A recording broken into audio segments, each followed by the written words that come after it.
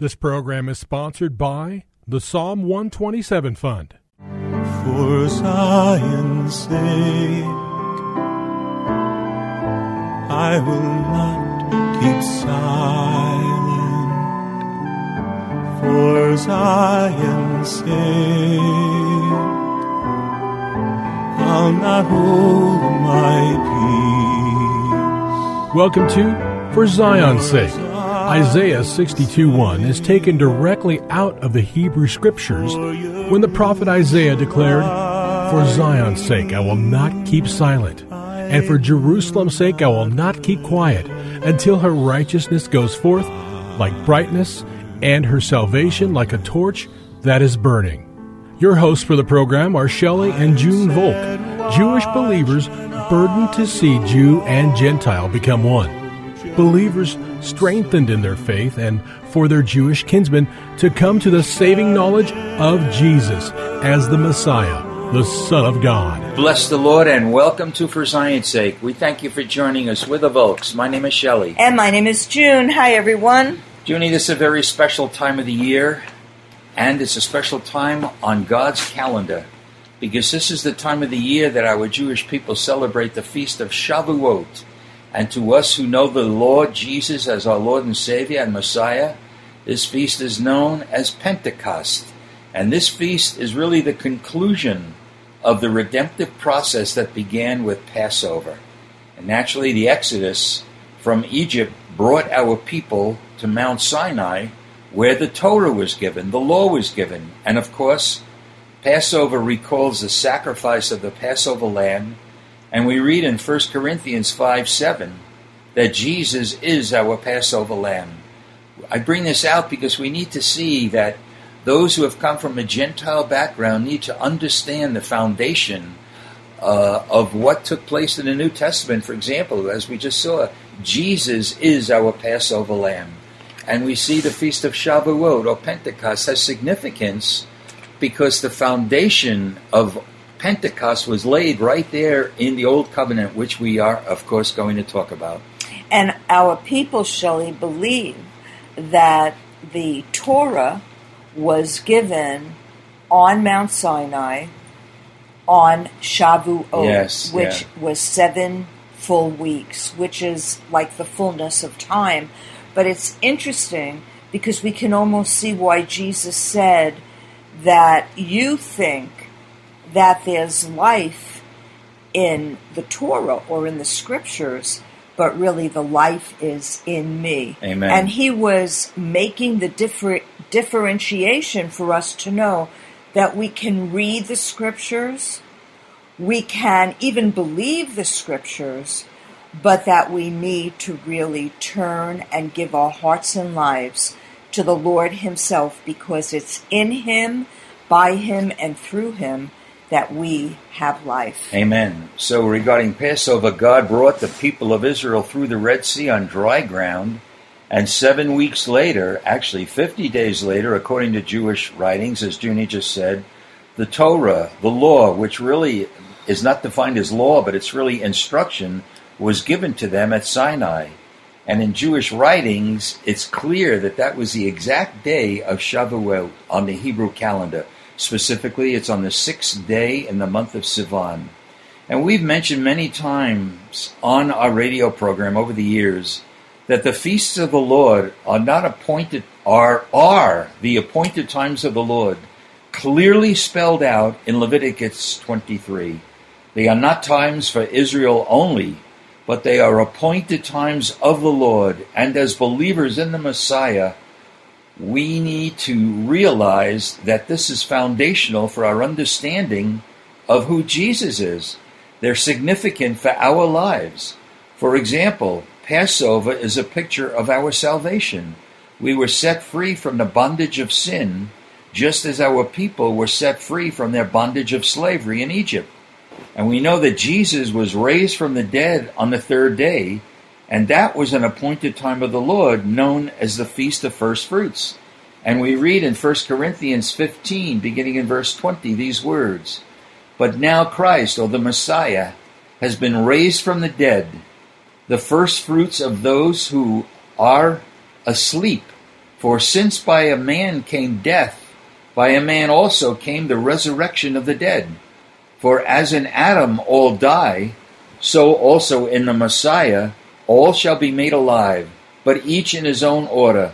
Christ, the Messiah, the firstfruits, after that those who are the Messiahs at his coming. So, Junie, we see a dramatic link between the feasts of the Lord, the appointed times of the Lord, and Jesus, who came to fulfill these feasts. And you know, Shelley, before we knew Jesus as the Messiah and the Son of God, you and I thought that Christianity was another religion, another faith.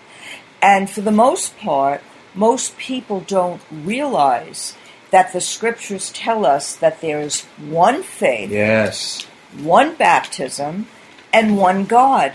So to understand the scriptures from the Torah of the appointed times of the Lord, as you said before, is really an understanding of who Jesus is, because he himself said, I have not come to destroy the law, but to fulfill the Amen. law.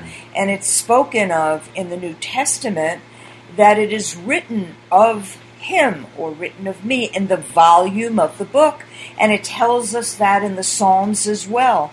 So we really need to see the amazing, wonderful thing that God did when he came to earth as man to redeem Israel and to redeem the world. For God so loved the world that he gave his only begotten Son. Amen. Well, if you have your Bibles, turn with us to Leviticus chapter 23. And we encourage you to look at this chapter. This is probably not the most significant chapter in your understanding, but it will give you the basis for the relationship that we have with the Lord and understanding that these feasts are appointed times of the Lord. So we're going to start in verse 15 in Leviticus chapter 23. You shall also count for yourselves from the day after the Sabbath, from the day when you brought in the sheaf of the wave offering, there shall be 7 complete Sabbaths. You shall count 50 days. This is where we get the name Pentecost. 50 days. Penta is 50.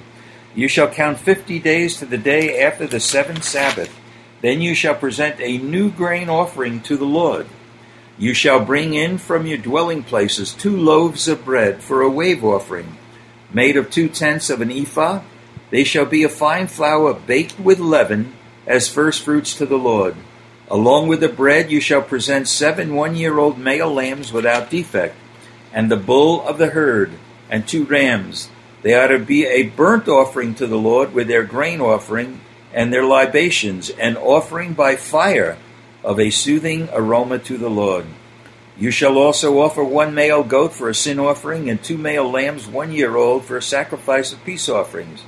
The priest shall then wave them with the bread of the firstfruits for a wave offering with 2 lambs before the Lord. They are to be holy to the Lord for the priest. On this same day you shall make a proclamation as well. You are to have a holy convocation. You shall do no laborious work. It is to be a perpetual statute in all your dwelling places throughout your generations, when you reap the harvest of your land. Moreover, you shall not reap to the very corners of your field, nor gather the gleaning of your harvest. You are to leave them for the needy and the alien. I am the Lord your God. You know, Junie, we have a tendency to pass over verses like this, but they're so rich and show the foundation for the fulfillment that we do see in the Feast of Pentecost. And you know what's amazing, Shelley? I know we're going to talk about this during the week, but the book of Ruth is read in synagogues during this feast of Shavuot, or the counting of the Omer, for the 50 days. And here we see the commandment that was given by God in verse 22, where it says, when you reap the harvest of your land, moreover, you shall not reap to the very corners of your field, nor gather the gleaning of your harvest. You are to leave them for the needy and the alien. I am the Lord your God. And we remember that Naomi was needy and Ruth was an alien.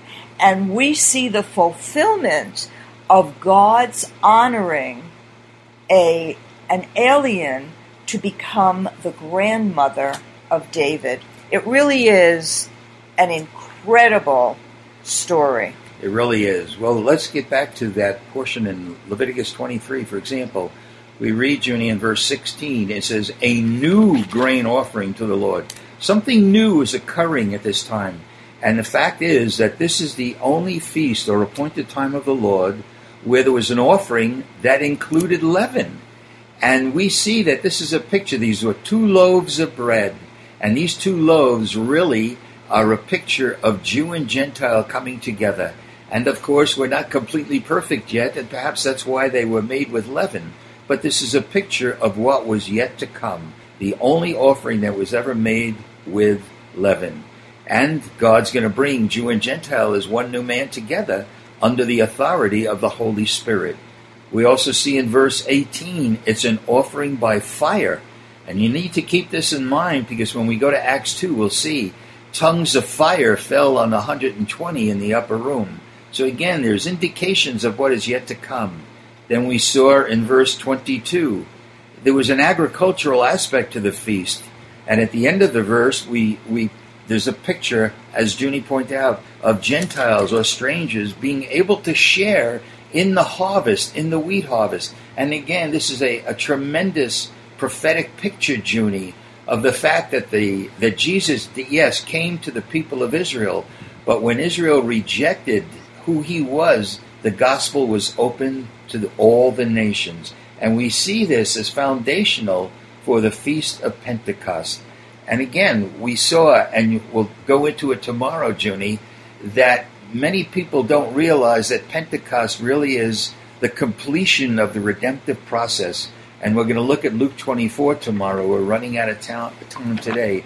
But we encourage you, before tomorrow, read Leviticus 23 and get a sense of what God is speaking in a prophetic way. So, we want to conclude today by saying that Pentecost means 50, and according to Jewish writings, it was on this day that the law was given when the people came out of Egypt, out of their bondage.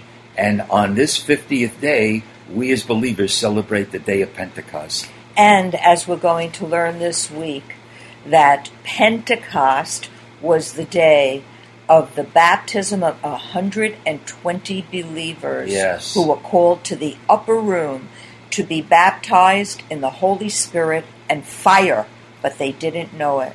So, Lord, I pray that every listener, and Shelley and I, would be called by you, even as you mentioned Peter's name, and Peter too, to come to the upper room, to seek your face, to know you. And Lord, I pray in Yeshua's holy name that you would, even in the listening of these words, baptize us in the Holy Spirit and with fire, yes, Lord, that we might make it through with your life alive in us. In Yeshua's holy name, Amen. For Zion's sake. Thank you for joining us this evening. If you would like to get in touch with Shelley and June, you can write to them at P.O. Box 1784, Scottsdale, Arizona 85252. That's P.O. Box 1784, Scottsdale, Arizona 85252. And you can also contact them on their website, ShelleyandJuneVolk.com. That's ShelleyandJuneVolk.com. Until next time, the Lord bless thee and keep thee. The Lord make his face to shine upon thee and be gracious unto thee. The Lord lift up his countenance upon thee and give thee peace. This program was sponsored by the Psalm 127 Fund.